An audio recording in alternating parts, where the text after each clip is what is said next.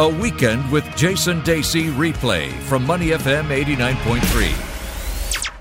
Let's talk about the beautiful game of football with Neil Humphreys, who writes about football for the new paper, an SPH publication.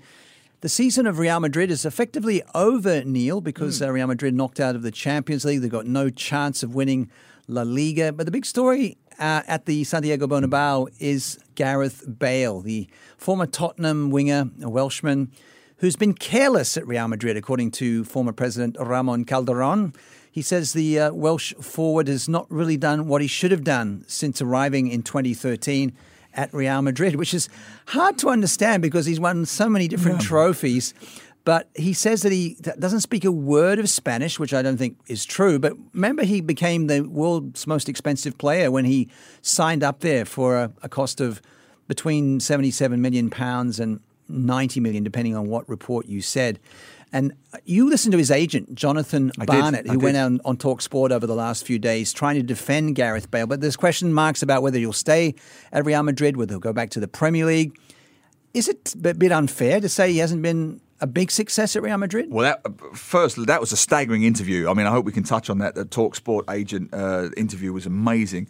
Gareth Bale, where did it all go wrong? 4 European Cups, a Copa del Rey, a league title, scored in 2 European Cup finals and a penalty in a third, arguably scored the greatest European Cup final goal of all time last year when he came on as a substitute, that magnificent overhead beautiful, kick. Yeah. Beautiful goal.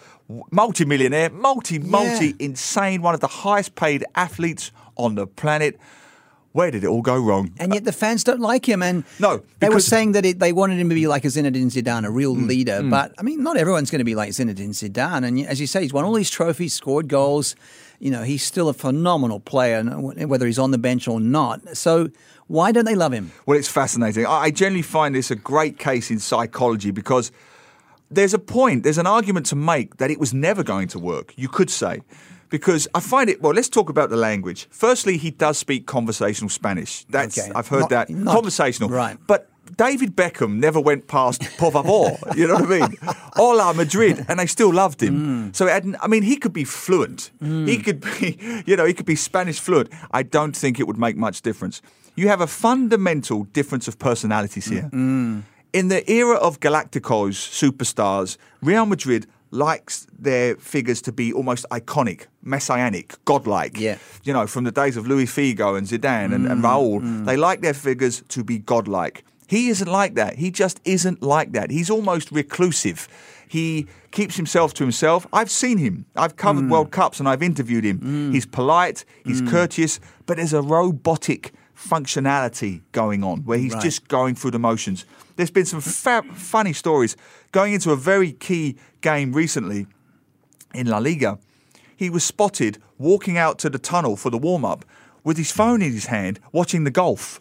He just is so detached. Yeah. I mean, you've got 100,000 people at the Bernabeu screaming your name, and he's watching the golf. He's a very strange character. He's a bit like Rain Man. You know, he's a very detached guy. But let's not forget that when he was a kid, he had a picture of Real Madrid in his bedroom. He wanted to play. This was a childhood dream of his, to play at Real Madrid. Yeah, he's a very driven guy. And I saw a fascinating interview, and listeners should watch it. It's on YouTube. It's with Jermaine Defoe. I think it's with Sky Sports. It came out last week. And he talks about Gareth Bale at Tottenham. And he says... And I loved him at Tottenham. He was exciting. But the question was to Jermaine Defoe, very honestly, who was the worst trainer at Tottenham? He said, easy, Gareth Bale. And the interview was, what? He said, Friday, he would literally get the deck chair out, get himself a latte, and just sit on the sidelines and watch the training. He said, you're kidding, right? I said, no. And how did he get away with it? He said, he was Gareth Bale. He was our superstar. And he was like, guys, I can't risk being injured. Can't risk it, guys. And you'd be like, we're running laps at the track, and he's sitting on, having a deck chair and a cocktail. Come Saturday, he whips in a free kick from 30 yards, and all is forgiven. Yeah. So he had that driven, almost robotic belief that I need to do this to make this happen. Maybe he knew, even then, that he was a little bit fragile. His body doesn't hold up like Ronaldo. And this is the key point from Real Madrid's perspective. He's only played 50% of the games he was eligible for at Real Madrid. Is that only 50%? He was injured for the other half. Right. So he's only played half the games. Right. And then you had the fact that Real Madrid are a strange club. Everybody gets booed. Raul got booed. Cristiano Ronaldo got booed. But this idea that at the age of almost 30, after all that success, that this was the year to make his name seems absurd when you consider he's the most decorated British footballer overseas by a country mile of all time. It's funny, we don't really think of that, but it's true. When you look at the actual stats, the cups and everything else, he's way outperformed, David Beckham and even others. Steve McManaman. And this is where the agent who went absolutely loopy on TalkSport Radio saying, the British media are a disgrace. I expect it from the Spanish media, but the British media have no respect for their superstars. He likes a bit of golf. So what? He's not falling out of a nightclub at 4 o'clock in the morning or getting drunk in a dentist chair. And that part is absurd. To be criticised for liking golf and going to bed early. I mean, Courtois criticised him for saying, in the Spanish culture, we like to stay out late, we have our late night macans, dinners, and he goes to bed early. Wow, what a scumbag. He goes to bed at 10 o'clock. It is the weirdest criticism I have ever heard. You've had Mario Balotelli setting off fireworks in his own house. Yeah, right? yeah. You've had superstars falling out of nightclubs with like prostitutes at each arm and smoking whatever and snorting whatever, and this low-life parasitic footballer goes to bed at 10 o'clock. What a terrible role model for children. I'm going to give you a prediction. I reckon he's going to end up at Manchester United. Well, here's the thing. You could be right, but here's the thing.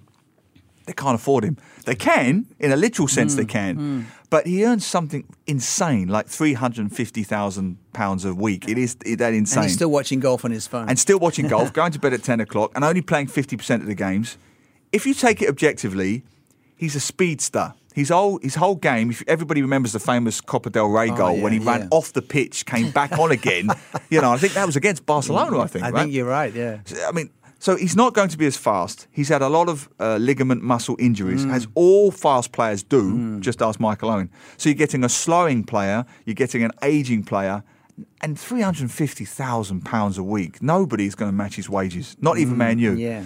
I think you're right. He could go to Man U because I can't see him going anywhere else. But he'd have to accept one hell of a wage cut. And he might have to stay up till 10:30. Who knows? All right, this has been the Beautiful Game segment. Let's wait and see what happens with Gareth Bale, who's not really loved at Santiago Bernabeu, but deserves respect for what he's achieved, at least on the pitch.